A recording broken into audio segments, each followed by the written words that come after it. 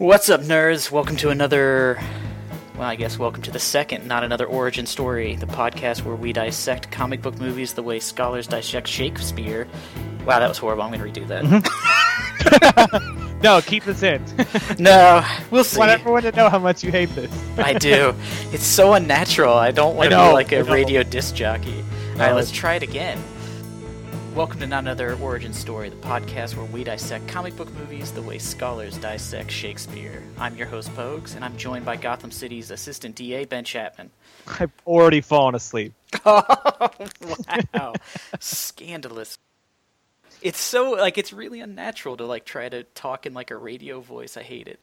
Don't worry, everyone will get a chance to see how it's actually done when I host the next one. Oh, is that how it's going to go? It certainly is how it's going to go. It's going to be smooth. As always, but let's not waste any time with the pitter-patter of an intro. I want to talk about Batman. True, there is a lot to talk about. So as everybody knows, and hopefully you all did the same, we watched Batman 1989. This was Tim Burton before he became a parody of himself and decided to only cast Johnny Depp in movies. Oh my god. It's true. I think this movie actually might have ruined Tim Burton's career. This and Batman Returns. After that, he never really did anything that great. Movies, because I like weird splatters of Tim Burton movies here and there, and I can't remember which ones I like and don't like. He's a lot to me like who am I thinking of? The guy who does oh my god, I forgot every name of every movie just now. Like Moonrise Kingdom is his most recent one.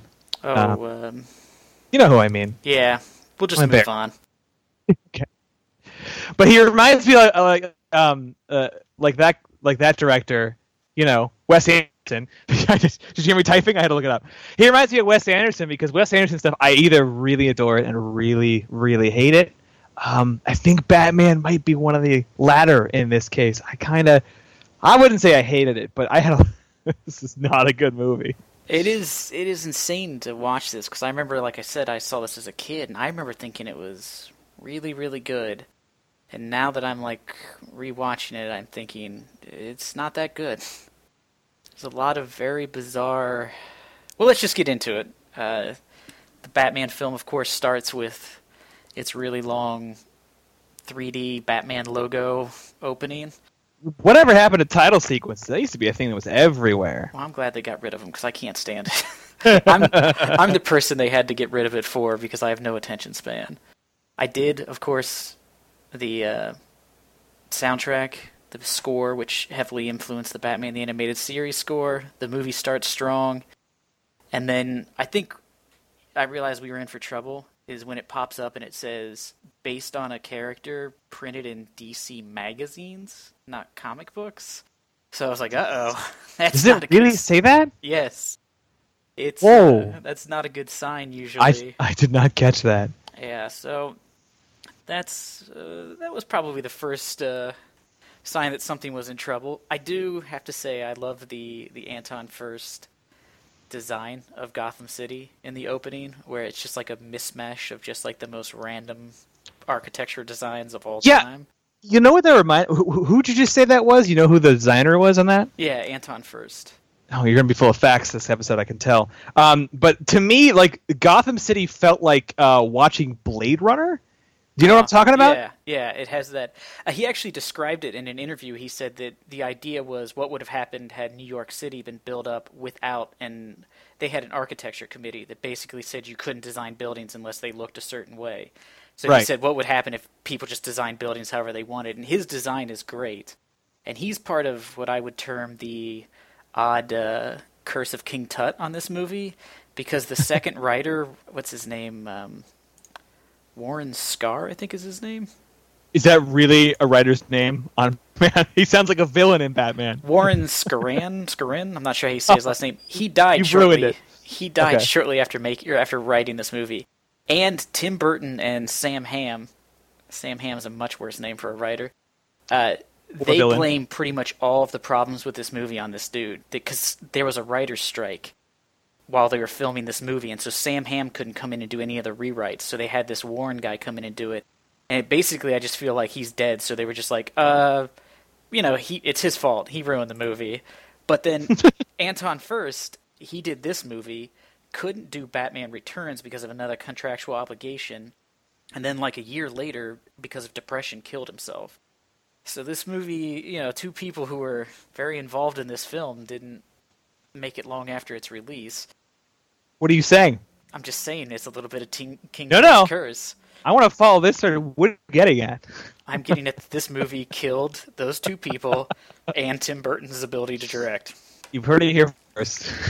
All right, let's start off. The movie starts in what has to be one of the most amazing scenes, which is the world's dumbest man trying to hail a cab. I've never seen somebody hail a cab and then stand there and talk to the cab driver. You usually get in the cab and tell the cab driver where you want to go.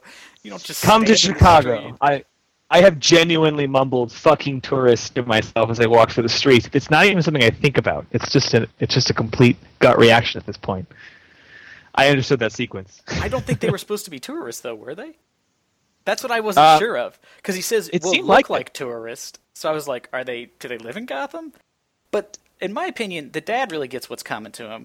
Because even if you're, you think you know where you're going, who walks down, a back alley that's like a loading zone in which there's, two hobos making out as you walk by? No one takes alleys. No one does that. And then they run into, as I would refer to them, faces of meth. The two guys who mug them have, Oh my god. Was that makeup or was that just choice casting? I can't tell. I really... It's the latter. The red makeup around the eyes was a little too much. But this leads to one of the first of the many great special effects in this film, which is cartoon Batman on top of a rooftop, where he hears a scream and a cartoon version of him walks into a building. His video effects are very weak. Yes, which is some of that is based on they built models of those buildings. So I also found it there's the awkward American Express product placement when the muggers are going through the guy's wallet. Okay, I want to stop making a point. There's a lot of that in this movie. Was that a symptom of late 80s, early 90s films? I feel like it kind of was. Watched some stuff. I think product placement was everywhere. Yeah, and I think this was sort of the time where there was blowback from fans who were just like, can you quit showing, Pepsi cans, 90% of the screen?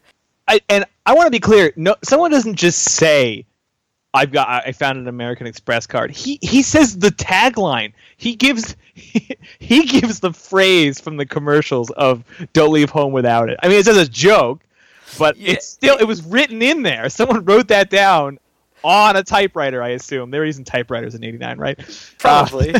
What I enjoy, though, is he even puts on, a little voice, he's imitating the commercial. Yeah. So it's not even just... But it's, sort of a weird product placement, because you're like, these two are drug dealers who almost just shot a woman and her child for what appears to be a guy who had about $800 in ones in his wallet, because they seem to be counting that cash forever. Well, he's a tourist. He's just coming in for Gotham City's illustrious strip clubs. Because... Really, what do you come to Gotham City for to vacation? From what the film shows, nothing. I was going to say, unless you've got a bag of heroin in your small intestine. I mean, all Gotham has to offer is unending night, apparently, because this movie is never in the day, and just slimy street corners is all I see here in Gotham. Yeah, it does seem like every building was producing toxic waste. Also in that scene, though, we get the first of what I'm going to call the many Batman slowly roping into and out of shots. He enters so slowly in the background of that shot that it's just ooh. And then he walks up to the criminals and is immediately shot. Yeah. Proving how good he is at being Batman. And I like that the movie tries to, I guess, maybe tries to imply to you that he saw that coming, hence the Kevlar. But... He can't enter every fight thinking he's going to get shot. That's not a good strategy. Well, he was also less than a foot away from the guy. I feel like he could have just reached out and pushed the gun aside. I mean, it's almost as if it surprised him that he had a gun. He was like, oh, I didn't see that coming. That contingency hadn't occurred to Batman. Also, after that scene, I'm not sure how the police how they're told to arrive and how they're arresting these two, unless I guess maybe the people they mugged ID'd them. But there's Detective Eckhart. Yeah, I swear, if he was not like ADR'd, which is like where they go back and record dialogue after the movie's already been she filmed. definitely is. I mean, it must be. But like ADR'd by like what I assume is like a pit bull somebody taught to talk. He's so hard to understand, and he just grumbles everything he says. They brought James Earl Jones in to the studio, and they punched him in the throat, and then they had they it just record. put some marbles in his mouth. No, yeah, it's absurd, and it stands out like so hard. Especially compared to, I think he's with Knox, the reporter in that scene, Yeah. who's got a very meek kind of persona. So the two of them are like Abbott and Costello in that first scene. It's incredible. Oh yeah, Knox is definitely in like a whole different movie than everybody else, in which they were just like, just throw out any one-liner you want, we'll keep it. Speaking of Knox, after this scene, we go straight into the Gotham newspaper where Knox is being made fun of for knowing who the Batman is, and he comes across Vicky Vale at his desk and sees the Time magazine, which she's on. And did you happen to read what it says on the Time magazine? I don't recall. I do recall that it's about like her photography in war. Yes, it's Corto Maltese, which is actually a place in the DC universe, which was a nice little homage. Reference? Yes, but below Damn. that, it says this, and these are exact words. I watched this movie with my two brothers because my oldest brother was in town this week. Right. And he pointed this out. It says, "Pics by Vicky Vale." That's what it says on Time magazine's cover about what appears to be like a genocide somewhere. Check out these hot shots. Yeah, it's just like, look at these pics, man. I was just like, that's a really bizarre sort of like toss-in line. So I didn't exactly understand the whole Vicky Vale part, because is she being paid by the newspaper? Did she just show up because she likes taking photos? It's very unclear, as is whatever the hell Knox does on a daily basis. He seems to just obsess about the Batman and not actually solve any crime. Which, I don't know if you noticed, he has the corkboard behind him, and his only newspaper clipping on it is a picture of the Popeye balloon from the Macy's Day Parade. So I'm not sure what article that tied into. But he's really researching it. Is he just like the local events guy? The guy that covers like when like someone's, baked the world's largest cake or something? Like, just that local culture dude? Is that what his job is? Because if it seems like it might be. That would make sense, except for the fact that he has no idea that Bruce Wayne's parents have been murdered, which I assume had to be a huge deal when it happened. That's got to be big news. Yeah. Like, I feel like that's like the Lindbergh baby kind of thing. You know what I mean? Where it's just like, nobody remembers that the richest people in this city were murdered in front of their, 8-year-old son? Yeah. Very bizarre. After that, though, we get introduced to Jack Napier, the first time the Joker's ever been named, and really the only time the Joker's ever been given a full name. Correctly so, yeah. Oh. And that's like I don't know, he's there with Jerry Hall, who used to be married to, I think, Mick Jagger, if I remember right. So they set up a little weird thing where she's apparently dating his mob boss. I don't know, but he comes off so unlikable in that scene. Yeah. And at the end, she's like, "You look good." And he's like, "I didn't ask." And he walks out, and she smiles like it was cute. Yeah. I'm like, that guy's a She's dick. got a type, I guess. Yeah, I guess so, which is just old asshole. Because we find out she's dating Jack Palance, who, it has been a long time since I've seen Jack Palance in a film. I forgot his unique brand of acting. Mm-hmm. I think he should maybe be in line with Christopher Walken in the "let me just add random pauses to my dialogue." I was going to say Shatner. Yeah. Yeah, definitely. That's sort of... Is that just like an old school they all went to of acting, where that was taught thoroughly, is to take huge pauses for like the old film reel to catch up or something? So the guy can crank it, so he's cranking it kind of slow. Yeah. Always pause for the guy to crank the next film spool in. Yeah. Well, I don't know if you've ever heard this. This has nothing to do with Batman, but Christopher Walken, when he gets a script, they say he goes in and he has somebody remove all the punctuation from his lines and then give it back to him. So I have heard that, and I don't get it, really, to be honest, because most lines are going to be, a sentence. Yeah. There's not a lot of questions in movies. He hates commas, I guess, maybe. Yeah, I've heard people say that before, but I don't quite get the game of that because, I mean, you can tell if you took a punctuation away from a question, I think you're still going to get it. But anyway.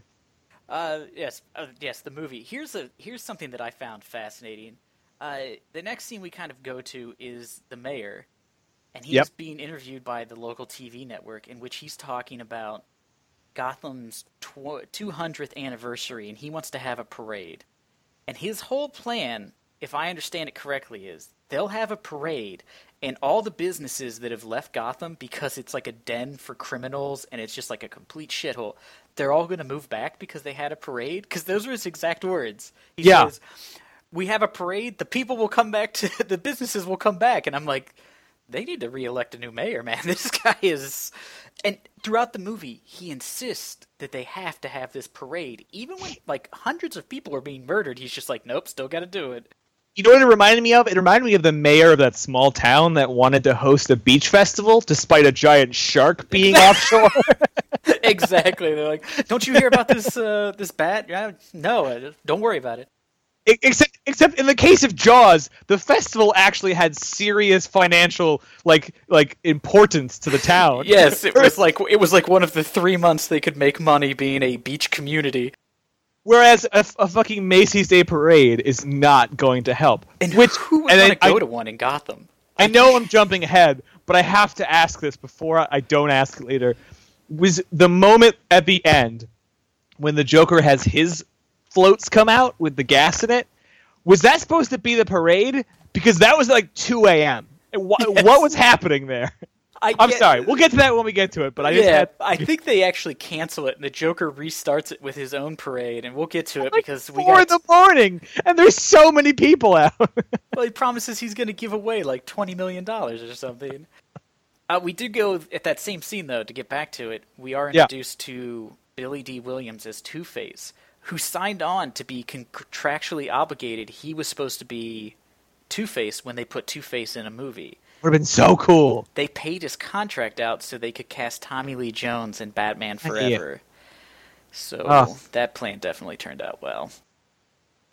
Billy D. Williams gets no respect. He gets... No, but you got to admit, Tim Burton or whoever casted this movie way ahead of their time because, you know, with Black Nick Fury and... You know, here they were taking... That's a really good point, yeah. They were being progressive, except for women. Then we go to the fundraiser at Wayne Manor, in which Vicky Vale shows up dressed in what I can only describe as either a wedding dress or the worst prom dress ever made. Like, 89 fashion is not good to anybody in this movie. There's, like, some very bizarre fashion choices that I did not notice or remember from the 80s. It's during this scene that you get to see the comic famous suits of armor. Yes, which is not so a thing. Creepy. Is that like a reference to him wearing a suit? Are they trying to play something there? Because they spend a long time in that room. That is not a brief scene. No, and what's the weirdest part to me about that whole scene is, all right, they go into this room. There's like a suit of armor from like the Middle Ages, a samurai suit, a guy who looks like some sort of weird like tribal leader who Knox refers to as King of the Wicker People. And then what appears to be like a chem trooper from World War I. And the piece that Knox is confused by is the one that looks exactly like a piece of samurai armor. He's like, where do you think this is from? I'm like, that's the one you're curious about? Look, cut him a break. It's not like he's a reporter or anything. Well, he's only the local. He's supposed to understand things. He's never left. And Wayne and Vale's meet cute in that scene is... just so, like, there's just no charisma, and they do this weird thing to try to be like, look at how rich Bruce Wayne is. He's going to open up six boxes of champagne. And it's like, yeah, he's having a gigantic fundraiser in his house. You don't need to tell me how rich he is. You showed the outside of his house. I understand. He's living in Downton Abbey. And then he gives Knox his own grant, which I assume he will use to cover the next parade and/or. Well, that's how he bought that bat and that gas mask he wore at the end of the movie. He used that grant for that. While this is all happening, Commissioner Gordon is playing craps and doing just a stellar job of not betting not waiting to figure out what he needs to roll and just constantly throwing the dice. But he gets interrupted by a police officer telling him about the Axis Chemical set piece, which is about to go down. We found out that Jack Palance's Carl Grissom, I think that's his name, has set up... The author? Oh, is that the author's name? Damn it. No, it's John Grissom. I just... Okay, okay. Because also I was like, ooh, did I do that? But he set up the Joker by sending him to Axis Chemicals, and he's told the police where he's going to be. And this is a moment which I think we might be able to do in every movie we do. This is a moment where the entire film could be shifted if anybody had, like, even the remotest common sense. The Joker shows up. It's a setup. The cops show up and decide to try to walk through a chemical factory to find him, instead of just waiting outside by the cars they're going to come to leave, and shooting them as they exit the building. It's cop procedure to run blindly into a chemical plant and fire at pipes, because the more steam means you're doing a good job. And the more chemicals, that's what you're really looking for. Yeah.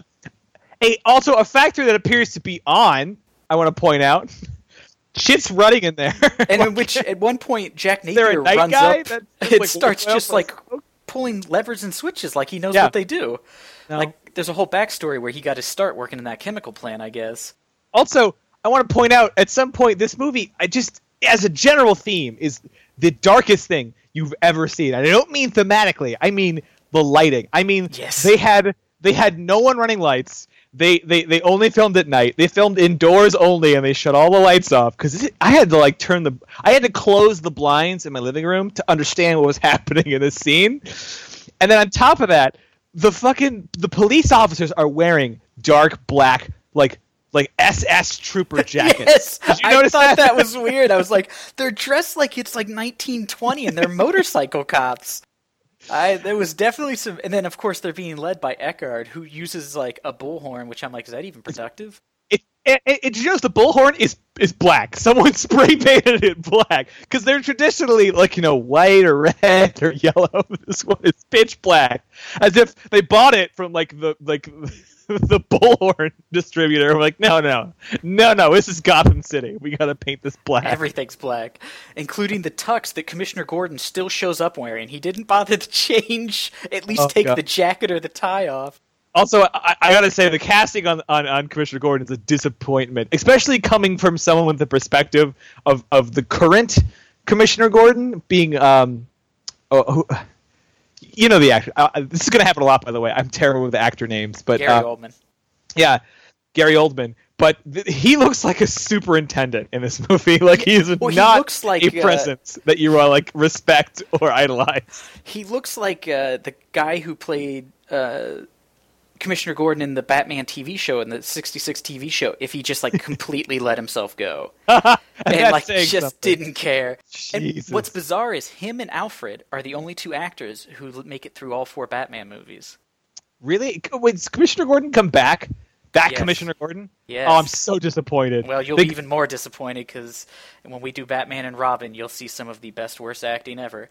You're telling me that they kicked out Billy Dee Williams and then they kept that portly schlub as Commissioner Gordon for 4 movies? And then they just crapped all over the guy who played Alfred, who was a respected British actor. They were like, we're just going to keep putting you in dumber and dumber movies. Oh, boy. Batman shows up at the chemical plant and does, once again, a slow rope intro, in which he does an okay job, I guess, fighting people, but then shows up and the Joker gets kind of the drop on him after his henchman Bob points a gun at Commissioner Gordon. And so Batman leaves and then just watches as the Joker kills Eckhart from just really far away. There. He just stands there. I was stunned in that scene. He was he didn't disappear very far. When the camera pans back to him, he's 2 feet away, just waiting for him to finish. And I've seen this movie a few times. This has to be the first time I've ever realized that the bullet bounces off of the wall behind him and goes through his cheeks, and that's his fucking face. That's what gives him the Joker smile. That's how little this movie registered with me. I never even realized that. I want to point out right now, my notes have in all caps and then bolded, the bullet went through his fucking face. Like he got so like a real stunned. 50 cent shot. You know what I mean? Like just right through the cheeks. I imagine that was their attempt to explain his plastic surgery for the smile. Not necessary. It's okay. His hair is green. I don't need you to shoot him in the face so I can justify his smile. Holy God. Well, what's great too is after that scene, like it's been a running gag that in all the Batman movies, except for I think the last of the new Nolan ones, Batman can't really turn his head. It's so Never pronounced. has it been so noticeable as when he's on the God. catwalk and he turns one direction and there's cops there, and then he turns the other direction, but it's like he does such a full body turn that you're just like, holy smokes. And then the slowest roping up I've ever seen, where I'm like, the cops could just shoot him right now if they wanted. Batman has the agility of someone in a neck brace in like every scene, and yeah, I think I climbed a rope faster in gym class. It's ridiculous how bad he gets out of scenes. All of his fight scenes, yeah, from start so to finish, even when he's in a jet, he's very bad. That jet is very slow when you really think about it, considering what we know of jets. We'll cover the jet when we get to the jet. True. I wrote a lot about the jet. The jet made me furious. After this, we go to Batman and Vicky Vale's date, which I assume is just the next night. And it's a real comedy date. They're at a big table. Bruce Wayne's never eaten in this room. They go eat with Alfred. Side note, I did some of my own looking up of stuff, little post recording research. Those are improvised scenes that you're bringing up here by Keaton. He brought some of his comedy into the most, the character most known in the comics for being a funny guy. A real crack up. And I don't mean Batman, I mean Bruce Wayne, because even if you paint Batman in a goofy sense like the comic book did, Bruce Wayne is the most boring person alive. Well, what's also interesting is that I completely forgot how I was going to end that sentence. On another, I really don't remember what I was going to say. Was the sentence how Bruce Wayne looks like an accountant in those glasses? Because he does. It's awful. Michael Keaton also has like a weird hair thing going on where it looks like he painted a Brillo pad black and just stuck it on his head, which I know me of all people, as a man who's going bald in his early 30s, I shouldn't be pointing the finger at people's hair, but I thought it was a very interesting hair look that I'd never noticed. I will say, too, real quick, Michael Keaton also improvised the line, "I'm Batman," the iconic line. So we owe him for every movie having "I'm Batman" in it. I believe you, but did that line necessarily need to be improvised? Because technically, Apparently. that's one word and then the title of the film. I don't Apparently think the that original counts as line. improvisation. I think there's a word character limit, and one of them can't be the title of the movie. Well, I think it was more just like he forgot. Like, it was like, "I am the Knight," and he was just like, "I am... Who am I playing? Batman." Bruce Wayne, Batman, I don't know. Pick one. The 80s, as I recall, 89, I remember there being, a big deal about the AIDS scare and that sort of thing, but man, Vicky Vale just plows Bruce Wayne in record time. They have one dinner with an old man and immediately have sex while she's drunk, so could be a little date rapey there. I'm sorry, if we need to pull aside a quote to put on like the whatever the podcast is going to have, can it please be your comment about Vicky Vale? I'm just saying, it's a little odd to me, but not as odd as what becomes the most shoehorned romance in a comic book movie until Daredevil. And I'll go into that more as we go on. I do agree. Before you say anything else, I completely agree. It gets really bizarre when you really begin to think about it. But we get the classic, another Michael Keaton improvise here. Batman hanging upside down like a bat. Brilliant. What? I'm sorry. Did we not establish yet that Bruce Wayne is Batman? Do we need more visual cues? Well, I guess too. Like nothing. If he's like, I gotta protect my secret identity. I'll just do this in the same room as a woman I just banged, and hope she doesn't wake up and look over. Don't point to that as the gap in logic. Actually, ask the question: why is he upside fucking down? It is very weird. And then what's the purpose? He appears to afterwards go to sleep on a couch instead of in his bed with her, which I thought was very weird. And she wakes up and is immediately like, I'll see. Come eat lunch with me today. I'll call. It's just like immediately you're getting real clingy for a millionaire playboy here. You got to tone it down, lady. Also, I mean, there's no point to just sleeping upside down. It doesn't make him closer to being a bat. If anything, it would make him really nauseous because all the blood would rush to your head and you'd eventually pass out. Yeah, absolutely. And, I mean, it's not like he's doing other bat things like screaming or shitting on the floor. Maybe there's a scene that they cut out where he's trying to find a cup and he's just yelling at the cabinet or something. Just eyes closed, screaming in his kitchen, and then taking a shit on the floor before eating bugs? Is it a bat? I guess, or maybe some sort of fruit. And Alfred's just walking behind him, sweeping it up. We also get the ever iconic Joker scene where he wakes up, where he's done having facial surgery, which in the continuity of the film appears to be happening the same night as the Batman sex romp. Yep. Which we assume is the next day, and his face is 100% healed. Like, the doctor completely sealed up the bullet wound. There's no real scarring. He doesn't have to wear bandages. He did a bang. You see those tools he had to work with? He did a bang-up job. Yes, which I also thought it was odd that the guy was even, like, trying to explain himself. It's like, you're in a room that looks like it's underneath of a toilet, judging by, like, all the stuff that's on the walls. I don't think he's really faulting you for your job. It's warehouse surgery, dude. You don't need to manage expectations. You're the warehouse surgery guy. It's cool. You have one light bulb, apparently. You had to go buy a new one after the Joker smashed it. You can't even afford, a lampshade to put over it. You just have a bulb just hanging from the ceiling. A bulb light and 4 implements that would be inappropriate to cut metal with. The one is definitely what appears to be a hacksaw. Like, I think he might have been doing some light, like, tree trimming at one point and then came in to do a surgery. Yeah, he didn't use that one. So which of the 2 prongs did he use to completely repair a man's face? And apparently solved chemical damage? I don't understand. But good work, sir. I know. How that guy lost his medical license, we'll never know. He apparently was pretty fucking good. Maybe he was too good. They chased him out. We get the great scene where the Joker is waiting in Jerry Hall's room when she comes back and she sees his face and faints. And I was watching it with my brothers, like I said, and my brother Danny was just like, she saw way bigger mouth on Jagger than, the Joker. She should be used to that. All right, we may have skipped over the fact that at some point during the surgical procedure they gave the Joker a new chin, because that is a definitely different jawline than he was working with. That is prosthetic chin if I've ever seen one. They really pumped up his cheeks too, and I think they might have done like a little ass tuck because it looked a lot tighter when he was going up the stairs. yeah, that's a real full service plastic surgeon. Well, I mean, he's in there. He finished the face in like hour 1, so yeah, and he was bored, so he said he was like, "Wow, that healed super fast." I'm great at this. Here comes another scene in which this movie, in my opinion, is like.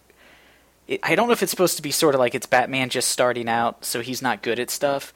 But he lives on Wayne Manor in Wayne Estate, which appears to be miles and miles away from Gotham City, with like a wood in between it and Gotham City. He pulls out of his house and is tailed by Vicky Vale, who is sitting outside of his house. Why would he not notice that car? That's there a good should be point. no cars there. Yeah.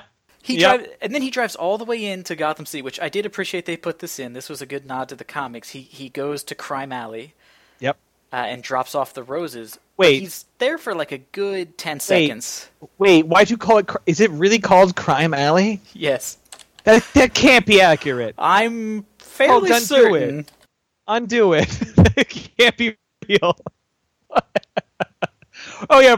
It is actually known as Park Row. But they renamed it Crime Alley after the murder of the Waynes. Oh, the mayor?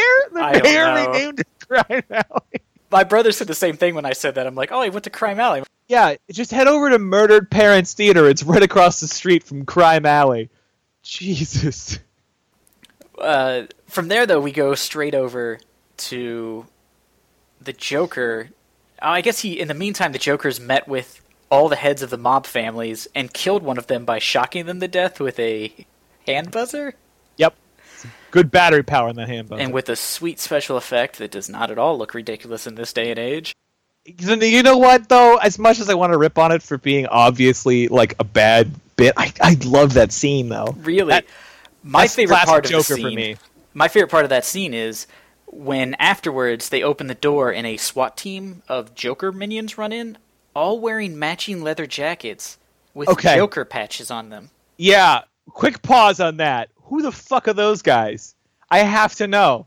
And I don't have to know in the sense that I'm like curse you film for having these plot holes. I want to know because I want to cut out all these boring Vicky Vale scenes. I want to spend 10 minutes watching the Joker recruit an army in like a day. What I want to see is him go find the graphic designer, tell him what he wants, then go and get an estimate on getting some nice, like, stitched patches. Where can I find purple leather? I don't know. Bob, can you look into that for me? Thanks. I don't know who they are because he's a mobster before, clearly. So he probably had, goons that were under his employ. That's not them because one of them's a ninja, to be clear, which is we'll get to later. But also they're wacky and they're upbeat and they're really into Prince. So I don't know. They're definitely not mobster goons. So are they a local theater troupe that's decided to break bad? Who are they? I don't know. What I did find interesting is their mean age is about 45. If you really look at them. That's accurate. No, actually, no, it checks out. These guys are older. This is in the 80s. These guys were a gang back in like the 40s, and now they're they want to come back to when they were like the Bumblebees or whatever, and they want to be a gang again. And they brought their jackets. Exactly. They already had the jackets. They just needed a sweet Joker patch. And they're into doing things to set to music. They're on board with that already. So that makes the rest of the scenes make sense. It's like that gang in Arrested Development. Yeah. The Joker, though, the mime scene, where it appears as though the Mafia is having a press conference to let everybody know that Grissom has transferred his holdings to other mobsters? Yeah, are they supposed to be like legitimate businessmen? Because no one seems to think they are. Who's letting them have a press conference? More importantly, why would they even tell anyone regardless? Yeah, they gotta keep up PR. That's evidence that they own what could possibly be a criminal activity. You gotta keep the PR up when you're a part of the vaguely Italian mafia in Gotham. Well, and then the Joker shows up and throws a feather pen into a man's throat and kills him. And everyone stands by. And then the two cops that are behind them wait another minute to pull their guns as the mimes pull out Tommy guns and unload what has to be conservatively 500 rounds and only hit 4 people. Yep. They are really bad at shooting. Accurate.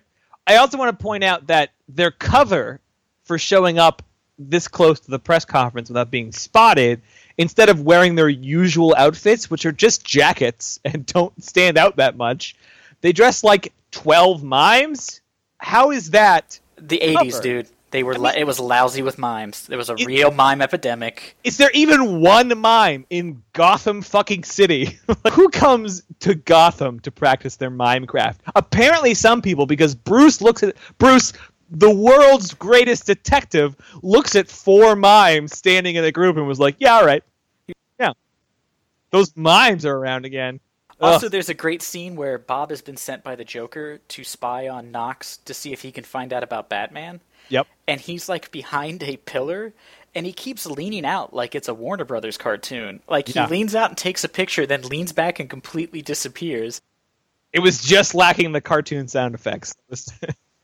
After this, Vicky Vale asked Knox to look up why Wayne went to Crime Alley. Again, how does no one know that his parents were murdered? It's so bizarre to me, because like in the Batman mythos, Dr. Wayne is like a huge philanthropist. He does all this stuff for Gotham. He's like the most famous person, and he's murdered. And somehow no one remembers it because it was 20 years ago. Right. It's absurd. It's absurd. There's nothing else to say. I don't know why the writers thought it would be fun to make everyone act like it was a secret, so it can be like a cool reveal, but like the audience knows. Yeah, so it was just very odd. What's accomplished by that? I don't know. It's absurd. We also get the scenes where Alfred keeps telling Wayne to he should call Vicky Vale. Isn't it nice when she's here? And at this point, I began to think, I was like, oh man, Alfred's really pushing for this woman. And then I was like, wait a minute. She's only been there once. She came there for a party, talked to him for 5 minutes, then came back and had sex with him, and then sat outside of his house to follow him. That's so far the entire run of their relationship in the movie. It checks out. So, it checks out. And Alfred is like, you should definitely marry her. I'd love it if you... Like, it's so weird. I just think he wants to retire, really, but... How do you think that... I think that checks out. How do you think I got married? You know? Because your butler told you to? I met Sarah at an illustrious gala, and after checking out some of my amazing suits of armor, yeah, she just came over once and then hung outside of my apartment. And followed you, and you were like, well, I guess I'll just marry her. And that's just, that's a classic story. There's also a great scene after that where the Joker finds out about Vicky Vale, but Bob shows up with the photos he was sent to take, and the one he has of Knox looks like a headshot for Robert Wall. Like it was like a makeup test or something. Like it snuck into the props by accident. Yeah, like they were just like, oh, shit, nobody took a picture of Robert Wall. What are we going to do? And they're like, just use his headshot. You know, it's just like, it's framed that you're just like, where was he at that he took that picture? Then we find out that Vicky Vale has been invited to dinner at a museum. There's a question I wanted to ask you. You live in a big city. I don't. Yeah. Do a lot of museums in Chicago have restaurants built, like, right inside the viewing gallery? So you can sit underneath priceless oil paintings with steam coming off your food? Yeah. All of them. And I want to know that they have no security, and no one's ever paying attention to them at any given moment. And yeah, that's about it. Checks out. I thought that I found really odd. But the other thing I find out about that scene is... The music? Well, we'll get to that in a second. She calls to tell Wayne that she's going to be late. And he's like, wait, I'm not meeting her. She shows up. She sits there, and it looks like it's been a long time because she seems, like, bored by the time the mask shows up that says to put it on. Yeah. Batman still has not shown up. How long does it take this guy to get to town? Like, he lets everybody in the museum die just so he can make a cool entrance later? When he has to get to Crime Alley, in no time. When he's got a dinner date, he's got to make a few stops first. But now we need to talk about probably the biggest moment in this film, which is the Joker arrives at this museum with his gang of middle-aged toughs and one Asian guy who's just carrying a candelabra for some reason. And they begin to play Prince. One of two Prince songs made for this movie. Well, I'm going to tell you something, and this might be revealing again too much about myself. I owned the Batman soundtrack on tape, the Prince Batman soundtrack, which included actually I think like 5 or 6 Prince songs. I'm sorry. How do I end this Skype call? Which button is it? It's you know what it's fine. Let's just keep going. You can judge me later. No, I'm doing it now. Oh, this is awkward. Also in that scene, Joker wearing that sweet silk chef's hat. I'm just. There's gonna be a couple points as we wrap this up where I'm just gonna have nothing to say because I can't. There's nothing to say. You have nothing to say about the scene where they're just painting over all the random paintings and dancing, and then it's so bad. Jesus. And then they have the most pointless car chase after Batman saves Vicky Vale. Yep. Useless car chase. Useless use of a grappling hook to round a basic corner. Also, don't forget, he's using what is essentially Siri for his Batmobile. He's saying, go, because he says start, or whatever, to his car. And then when the car is approaching him, he says stop. And it barely stops in time. First off, a lot of trust in voice-activated technology. Not a prevalent thing at the time. But also, that means that during the preceding scene, when you just see the car driving around, he's saying left, right, left, like is he directing the fucking car? I wish we could have seen that scene.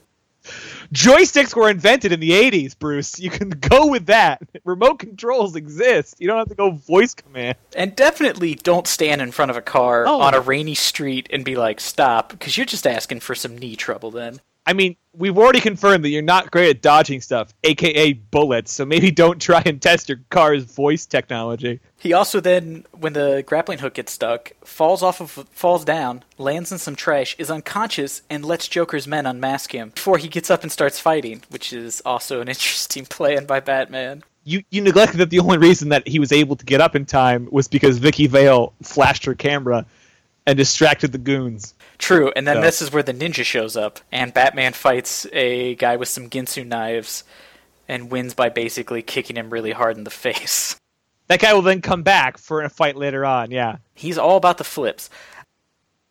Bruce decides after talking with Alfred a little bit that he's going to go and tell Vicky Vale that he's Batman. At this point, they've only been on one date, and he's going to reveal that he is Batman.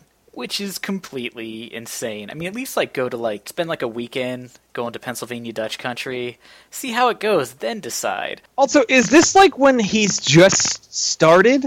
Yes, it's supposed to be. I think he's only been doing it for a month. I'm sorry, Bruce, real quick.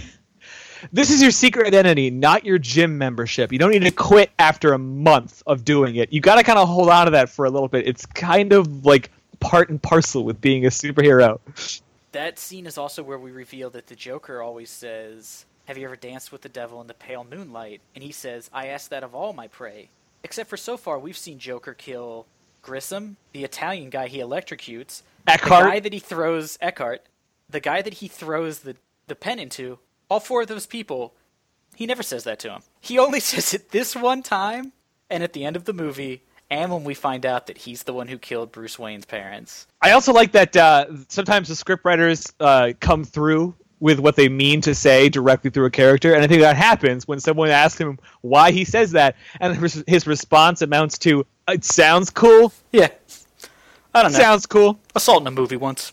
Bruce Wayne also puts a piece of metal in his chest, a little plate, and then is shot in the chest, which begs the question that Dumb and Dumber ask. What if he shot you in the face?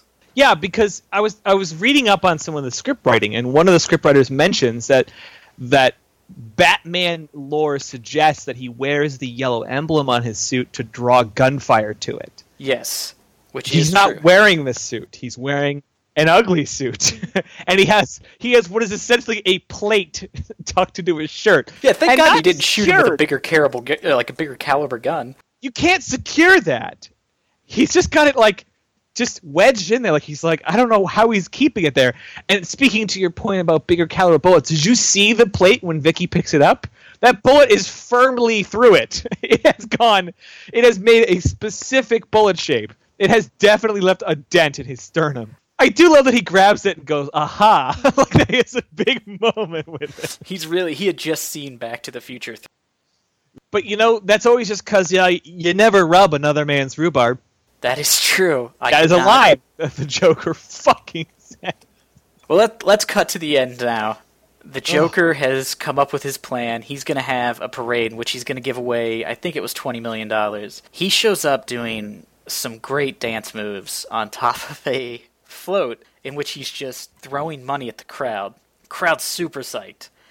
Batman shows up, and before that, the balloons begin to swell and produce a toxic gas which kills everyone. Well, they say it's going to kill everyone, and then it's on for a long time. But when they make crowd shots, everyone's fine. In fact, no one's left yet. They're all kind of there. And not only that, but my brother Jeff pointed this out. He's like, look at these people. After he climbs off and Batman's taking the balloons, there's still people running up. Where's the money? It's you just saw him kill a bunch of people. But Batman shows up in his Batjet, which I forgot to mention. The Batman sends his car into the Axis chemical plant and blows it up with 10 people inside of it? That is a lot of deaths. That is a ton of deaths. And that is the theme in this movie, is Batman, either through action or tons of inaction, lets a ton of people die. He shows up and begins to just fire machine guns and rockets into a street, which we just saw was full of pedestrians. He is the Man of Steel Batman in this movie. He just does not care how many people he kills. He drops literal grenades on top of the toes of henchmen and explodes them and then shoots more of them. And then in the jet scene, what is happening there? Because it feels like that scene in The Dark Knight. Yes, I thought the same thing. I almost wonder if they did that scene in The Dark Knight as almost like a return to that, because it's, the vehicle coming at the Joker who's in the middle of the street, and he's saying essentially, come on and hit me. But in the scene in The Dark Knight, like you can feel like Christian Bale's Batman shooting but not wanting to hit him. Like he's just he doesn't furious. actually fire when he's coming at him. He just drives at him, and you get the idea that he's like, I can't. I want to do this because my whole thing is if I kill, then I'm no better than the criminals. Yeah, in this movie, he's got a targeting system. He locks a archaic-looking Star Wars X-wing targeting system. No, that one onto the Joker was better than that. And then just holds the trigger down, and not just bullets. Cartoon missiles come off of that thing. 4 of them, if I counted correctly. Yes. And nothing hits. Yeah. Nothing hits. He must just kill half the people in the street. It seems like he spent too much money on the voice control for his Bat car and not enough money on the Bat Jet, because not only can it not target anything, including a stationary Jack Nicholson, but it also has apparently tissue paper for armor, because that cane gun the Joker has just fires right through the cockpit. Like one shot causes the plane to crash. At best, that gun's a 357. That is insane. If you shoot a car with a 357, unless you get a real lucky shot, it's not going to do anything. Also, did he get armor-piercing bullets for his cane gun? Do they make those? Who makes cane guns? How was he sitting down with that gun in his pants earlier? Good point. Well, Batman's plane crashes into the steps of a mammoth cathedral, but they go inside, and it looks like the inside is filmed on the set of Bram Stoker's Dracula. Real quick, before we progress, we glazed over an absurd scene, which is when the Bat Jet, before engaging the Joker, flies up above the clouds and then pauses in front of the moon to form the Bat logo, like Bat symbol, and then goes back down. Brilliant. I know when I was a kid, I loved that. I admit that. I remember thinking that was awesome when it happened. Now I look back, and this is like when I watched an episode of Thundercats, and I was like, oh my god, I was an idiot when I was a child. Like, I must have had brain damage, or something was wrong with me. That scene speaks to, like, my biggest confused moment about this movie, is that I have no idea who this is for. Because it's not for the 1960 fans of the Batman TV show, because it's only a little bit goofy here and there. It's not for kids, because there's a shitload of murder and people's faces being blown apart, and a lot of drama and talking and sitting in rooms. So it's not for kids. But then there's these scenes where it's like, yeah, it's like it's aiming at like an audience. It's like, oh, like that's cool to you as a kid, but as like an adult, you're like, why did that have to happen? It is also definitely insane to think that this movie's only rated PG-13. That cannot be right. And how many people die? But I guess, Man of Steel, I think, was only rated PG-13. And that's true. Yeah. That's implied death. We'll cover that when we get to it. Anyhow, Cathedral. Yes. Dracula. They go into the cathedral, which is unlocked and is covered in, like, 300 years' worth of dust. The Joker starts walking Vicky Vale up to the top of the cathedral, and he radios for help, which I found this out, is that John Peters actually commissioned the building. John Peters is one of the producers of this film. Uh-huh. If you ever want to hear some great stories about John Peters, go watch the first Evening with Kevin Smith, where he talks about when he met him to talk about the Superman movies and his obsession with giant spiders, which he ended up putting in Wild Wild West. He commissioned the building of this. He told Anton Furst to build this cathedral, and had that Warren Sakarin write in this whole ending, and didn't tell Tim Burton. And they ended up making the movie over budget by doing this. But they put this scene in. Vicky Vale and the Joker climb up there. Batman climbs up, walks up the stairs, forgetting that he has a grappling hook. He gets up there, and there's 4 Joker henchmen up there that we never see walk up there. Yep. So where did they come from? Did the Joker, like, at the start of the parade be like, hey, go up there real quick, just in case something crazy happens. I just need some people up there. Especially you, Asian guy. The only Asian guy. Ninja, the guy who is like in his 50s and has white hair. I need you up there too, so Batman can kick you through a wall. And token black guy. If you could be up there, that would really help me out. I also like that. If it definitely sounds like the theme from Beetlejuice is playing when they're going up the cathedral stairs. It is. Tim Burton's got a thing. He's got a very specific music taste, and it repeats itself. Definitely. So that's so the end. There's a scene the creepiest scene I find in the entire movie is when Vicky Vale tries to pretend to be sexy to distract the Joker and starts like kissing up his arm, and then like almost looks like she has like an orgasm because he's wearing purple. That was the creepiest thing in the movie. I was like, ooh, no more of that. Stop trying to be sexy. You don't know what you're doing. Do you know who also found that creepy? Jack Nicholson. He looked like he's got a permanent prosthetic smile on, but I think I saw him frown in that scene. Yeah, I think I saw him really concerned for what was happening. He's like, when I read this in the script, I thought it was going to be way hotter. And then we end the film on a ledge gag. Great. Yes. Way to bring us to the apex. The Joker pulls Vicky Vale and Batman over the edge of that wall as if like he's just picking up a gallon of milk. No effort. And Batman's in a suit of armor. Like, he's in his fucking armor. It's heavy. And then they're hanging there. But we find out once they fall, Batman just shoots his grappling hook. So why didn't he just immediately grab Vale and just drop? And then shoot his grappling hook? And then he wouldn't have been able to murder the Joker. Who I feel like the real murderer is the helicopter pilot who decided to just sit there after the Joker had grabbed onto the ladder. Not fly away, not fly back over the cathedral and lower him down, not try to land. He's just like, he's really struggling down there. Huh. And the two guys, his two henchmen that tried to help by going, come on! Come on! We gotta go play another Prince song and dance around.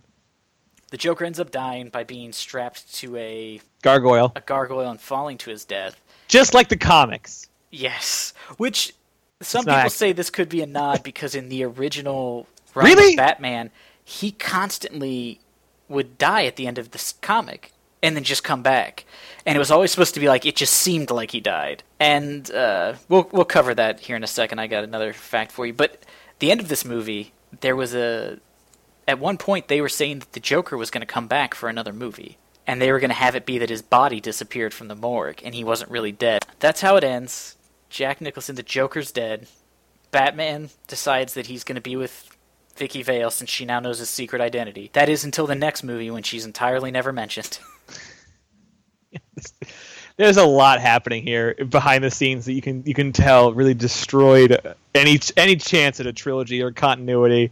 Yes, of any kind. There is some very interesting stuff. Here's just a couple of quick facts that you might find interesting. Willem Dafoe was one of the early choices for the Joker, but he did not get the role. Shame.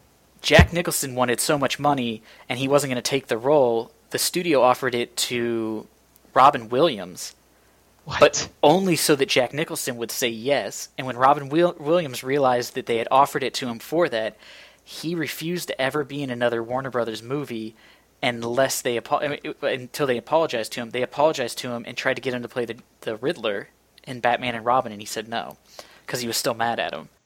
Wow. Sean Young, the female replicant in Blade Runner, was originally Vicky Vale, but on the first, like in the early days of filming, there was a scene where they were riding horses together, and she fell off and broke her collarbone, and so they had to recast it.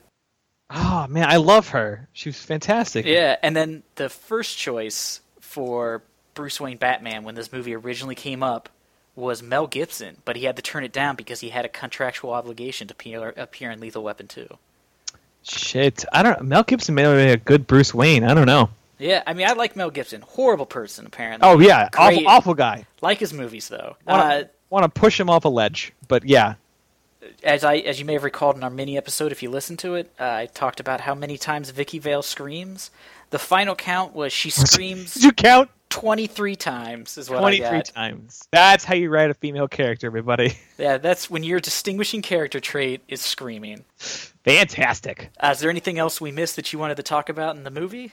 Yeah, I did find a quote.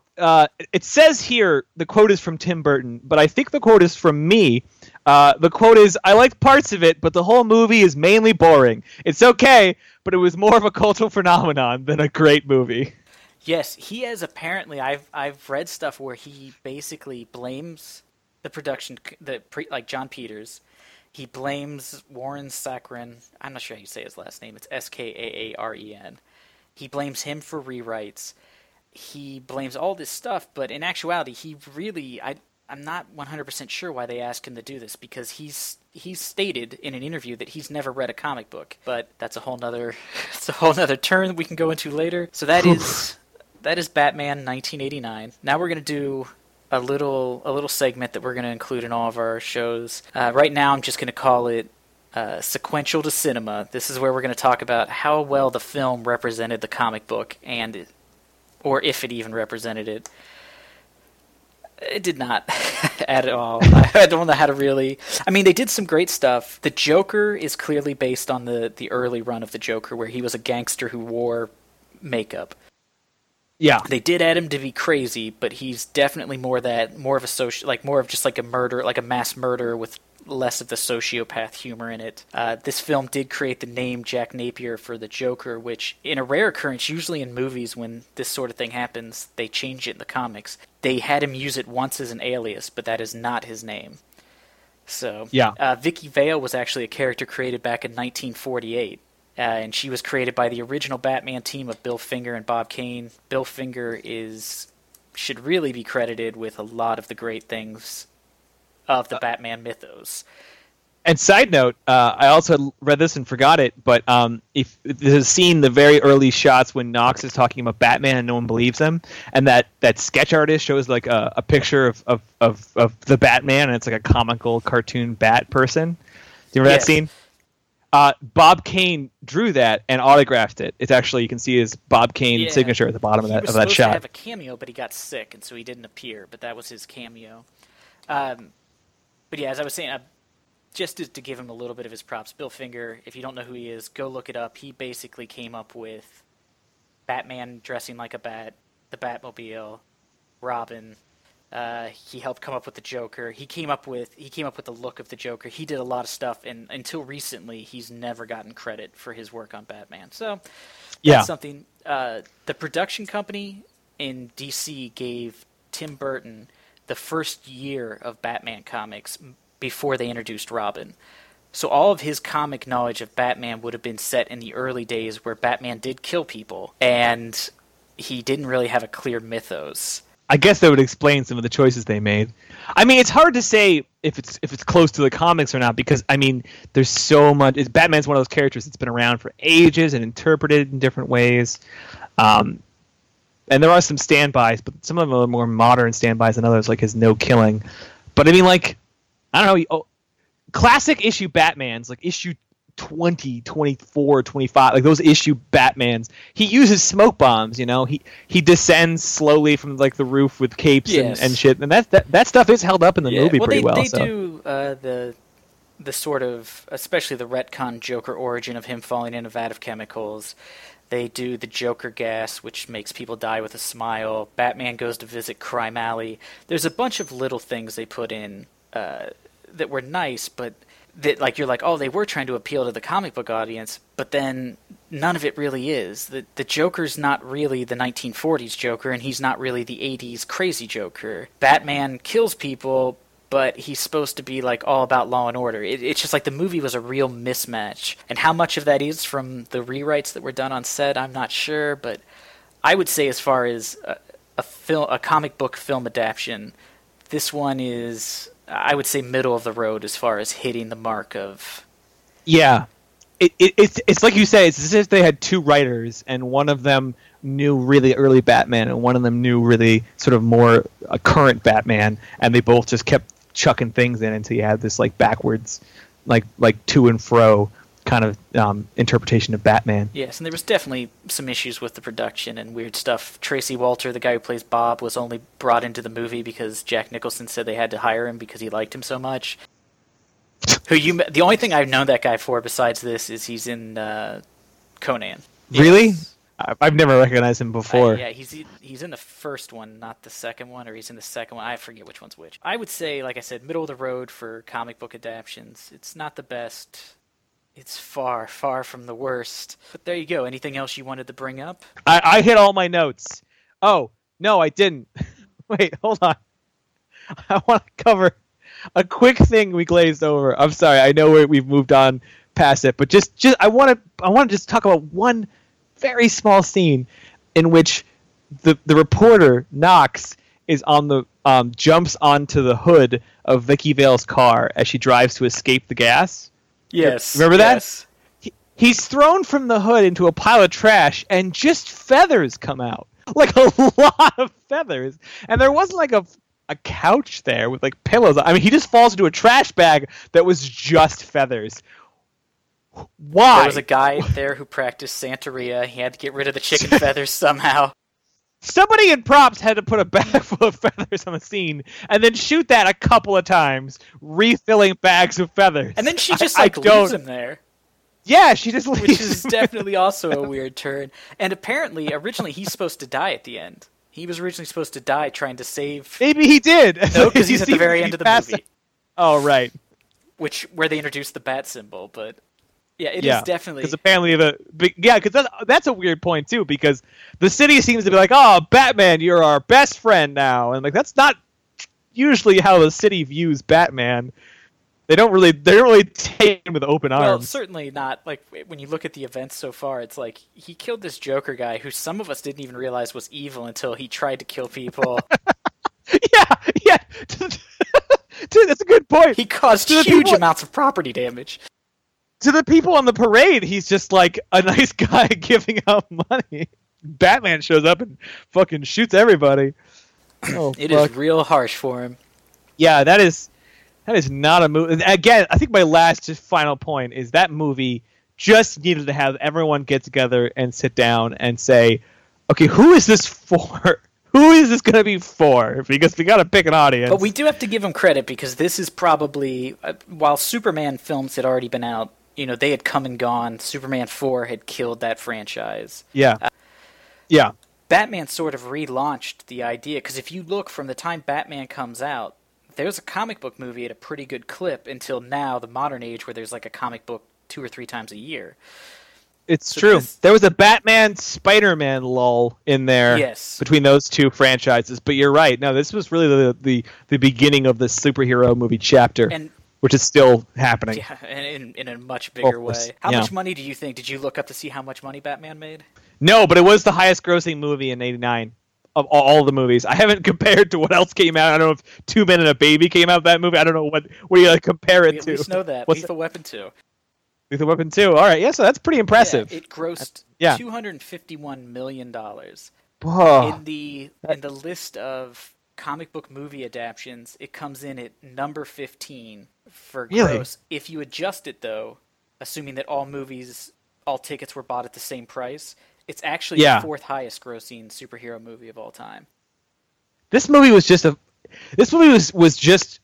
it really just came with its own phenomenon. It didn't deserve it, but the Batman concept and the Batman story is so strong that it just brought it with it and was able to ignite this excitement for the film, even though it wasn't a good movie. And it definitely, I think this created a genre of cinema that had died out. But this was sort of... I'm sure we'll find out. Yeah, unfortunately. Well, that's it. That's the end for Batman 1989. If you disagree with us and think this is the greatest film... Oh, real quick before I get to the final plugs. Would you recommend people see this movie? No. I'm going to go against you. I would say watch it, especially... It's not a good Batman movie. It's not a good movie. It's not a great movie. I appreciate... But it definitely... If you can watch it with some people and sit around and kind of joke about it... I had a lot of fun watching it with my brothers. We were making fun of it a lot. So it's enjoyable. I had to watch it in 2 parts. It's definitely of a long... I watched the first half by myself, and then when my brother was coming home, I found out when he was coming home, I was like, I'll just wait, because that'll line up perfect with when we're going to do this show. And me and him had been talking about it, so I was like, I'll get my other brother, and we'll all watch it together. And the first hour that I had already seen, I was like, oh my god, this is really slow. Because I had just watched it 4 days before. So it's not the sort of film. There's movies that I can watch back to back, and it does not seem slow to me. Right. This is not one of those films. Nope. Now, if you're listening to this and you disagree with us, or there's something in the movie that you can't believe we didn't bring up and talk about, or if you have any comments, you can hop on our Facebook, which is facebook.com/NAOSpod. Leave us comments there, or you can tweet at us at NAOSpod. It's pretty much the same for everything, because you can't. Not Another Origin Story is too long to put as a name for a Twitter account and to ask people to remember. We didn't think that We through. did not. That was something I afterwards I was like, man, I should have picked a shorter name. If you'd like to follow us there, you can tweet at us. Hopefully these will be up on iTunes and on Stitcher soon. If you got this from iTunes, please go and review us and leave us, if you liked it, leave us a 5-star review. It'll help other people find it because non-reviewed podcasts don't show up in searches right. So if we can get a few reviews, it'll help other people find us, and it's a good way just to make us feel loved inside. Because, clearly we've got issues because we purposely made ourselves watch this movie and then recorded a podcast. We're desperate for praise, please. Yeah, we did this. We recorded this and then processed it through some sort of editing software. We did all of this. Yes, and Ben is like an actor, and you know how needy they are. So if you can just... Holy shit, you have no idea. I'm going to have to placate him for like 15 minutes after this is over. Mm-hmm. If you want to follow more of Ben, you can find him at the Disco Pony on Twitter.